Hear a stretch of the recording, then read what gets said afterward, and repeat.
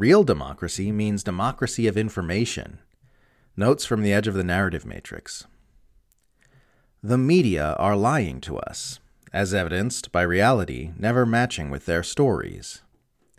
The politicians are lying to us, as evidenced by their never delivering on their promises. The capitalist class are lying to us, as evidenced by their getting richer while workers get poorer. I don't want innovations which improve my shopping experience or make smartphones a tiny bit better. I want innovations which eliminate world hunger, innovations which make it so people have more free time, innovations which help humans live in harmony with our ecosystem. If you're a middle-class Westerner, technology is already at a point where they're not going to be coming out with any new personal gadgets that make your life significantly better. But there's a massive amount of room for innovation that can make life much better for people as a whole.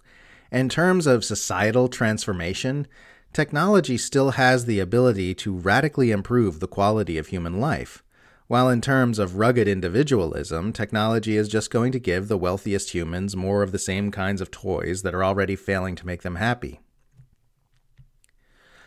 The line of technological progress, which is premised on individuals purchasing new inventions for themselves, has long passed its point of diminishing returns. And now those returns are functionally nil.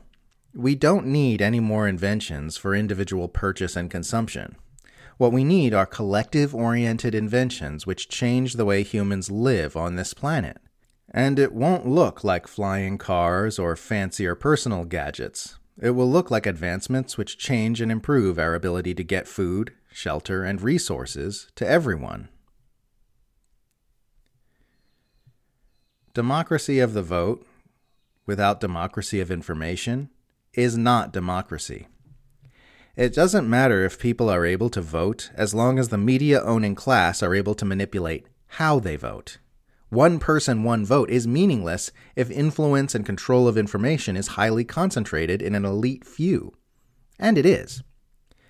Mass media propaganda, internet censorship, Silicon Valley algorithm manipulation, government secrecy, and the war on journalism are all anti-democratic in nature because they restrict the information the citizenry are allowed to access to inform their vote.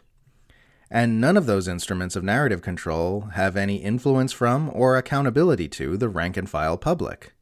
This means that while everyone gets a vote, how those votes are applied is subjected to aggressive and ubiquitous manipulation by the ruling class.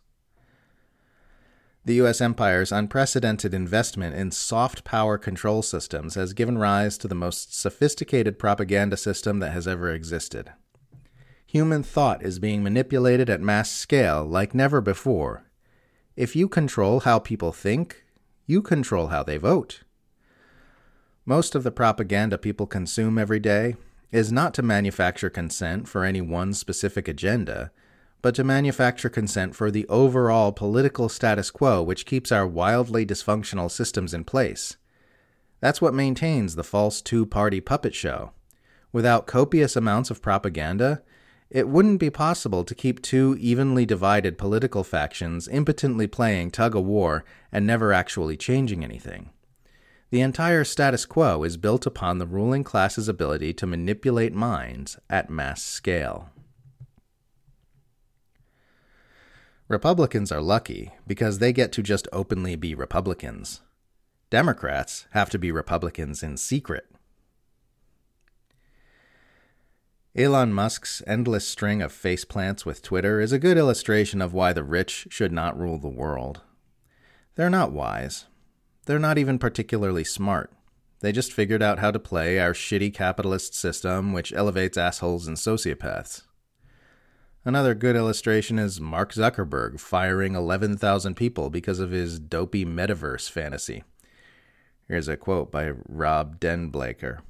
11,000 people lost their jobs because the world's biggest dork predicted we'd want to put on VR headsets and attend work meetings as floating cartoon characters. I love how mainstream newspapers are like, let's give regular columns to multiple fire-breathing extremist warmongers because it's important to make sure we're getting that key fire-breathing extremist warmonger perspective.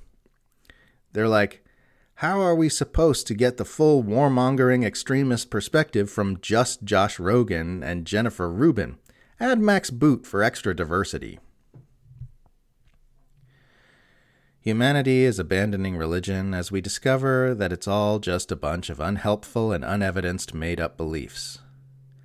One day, humanity will in the same way, and for the same reasons, abandon the belief that we are all separate individuals who stand apart from our biosphere and the universe.